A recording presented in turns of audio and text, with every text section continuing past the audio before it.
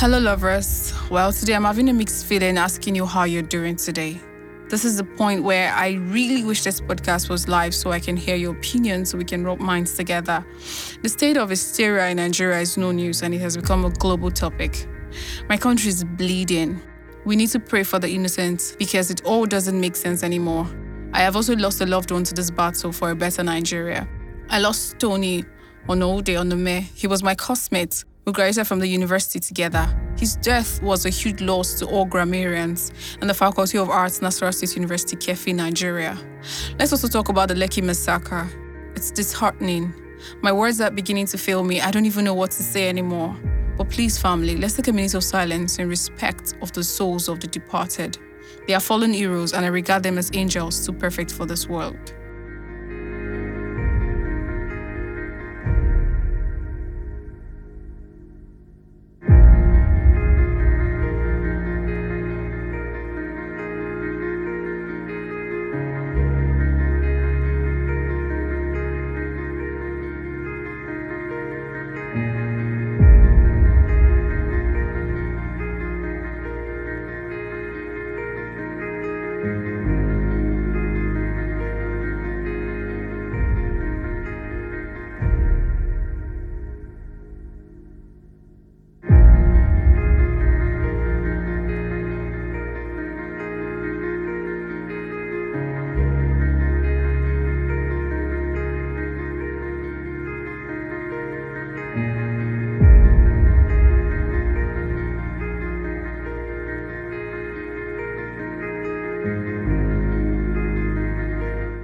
May the souls of the departed rest in peace. Amen.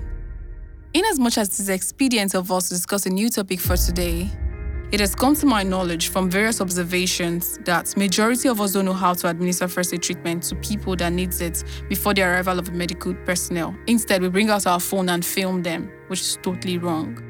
One thing you must bear in mind is the fact that the life of someone who needs urgent medical attention is in your hands.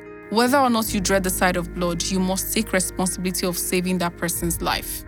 I won't actually say it's totally wrong for you to record them because, of course, when you go live, you are actually drawing attention to the fact that they need help. But at the same time, learn to administer first aid treatment to them. In light of this anyway, we have our very special guest on this podcast to shed light on those things we need to know in administering first aid treatment to a patient. So our guest for today is multi-talented and a superhuman being. Do you know why? Because he's a seasoned TV host with African Broadcasting Network in Nigeria and also a medical doctor. His name is Dr. Toyin Jimoh. Of course, you'd agree with me that he's a superhuman. I mean, how can it be so easy for someone to juggle the media and the medical world together? Anyway, I'll leave that story for another day. So you're welcome on this platform, Dr. Toyin. Thank you. All right, thanks for honoring our emergency call for today despite your busy schedule. We're really grateful. Thank you very much, and I'm glad to be here. All right, so Dr. Toyin, we really need your help. We need your help to understand how to administer first aid treatment to people that need help before help arrives. Well, I think this is actually coming out from the fact that currently we have violence across Nigeria and even in the world at large. And I think it's important that we know how to keep people safe before they get real help from the hospital.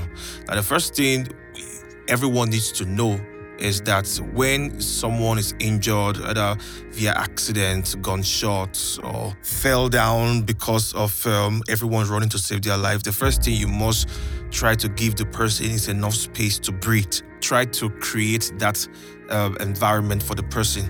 Okay, and there's something we call ABC of resuscitation, that is airway, breathing, and try to check for circulation and try to check for any site of injury that the person might have. So basically, let me not try to bore you with any medical jargon. So I'll just go straight away to tell you what you can do to someone who is injured around you. I think that's the basic part. The first thing is get the person to lie down. Okay, wherever the person is, the person should lie down. Try to take off the person's clothing to know the actual site of the injury and know where the person is bleeding from. Wherever the person is bleeding, the second thing you want to also do is to apply pressure on that site.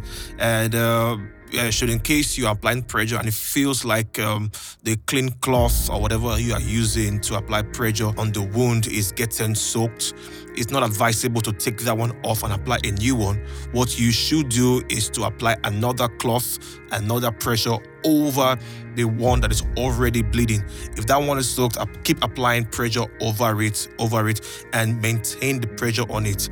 Now, again, usually because injury can come from different vessels within the body, like either the artery or the vein or the capillary, especially if it's an arterial bleeding, one has to be very careful because that can be very dangerous. Arterial bleeding usually bleeds a lot and controlling it might be very difficult. So the next thing you want to do is to apply what we call tourniquet. Tourniquet is trying to get a rope or get a cloth to tie above the site of injury.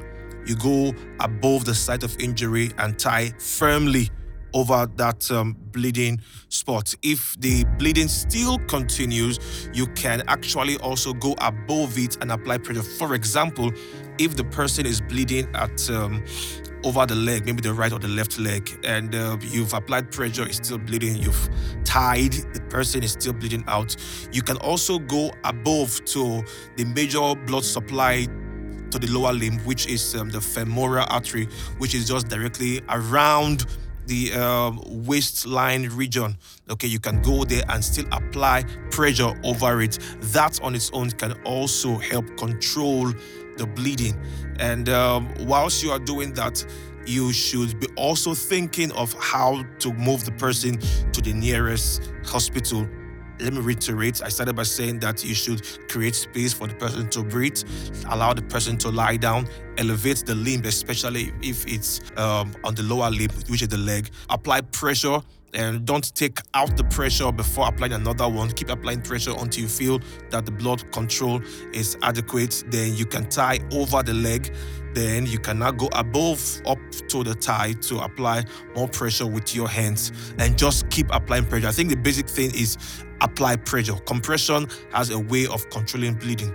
Okay, then if the person is having difficulty breathing and you feel this person's problem is more of breathing, you can now do the compression and mouth-to-mouth respiration.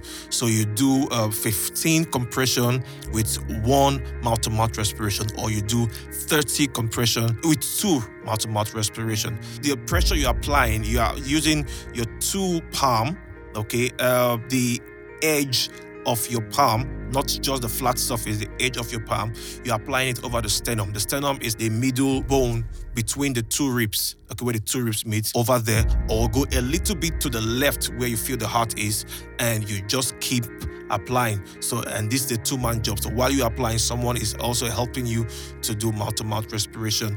Then again, look for wherever the bleeding is, tie and do that. Basically, I think that's much you can do to help the person whilst you are thinking of the next hospital closest by to take the person to. Oh, wow. Thank you so very much, Doctor. We really, really appreciate your help. In fact, I've learned so much already from today. Thank you so much for your time. Thank you. I appreciate you, and I'm glad to be here.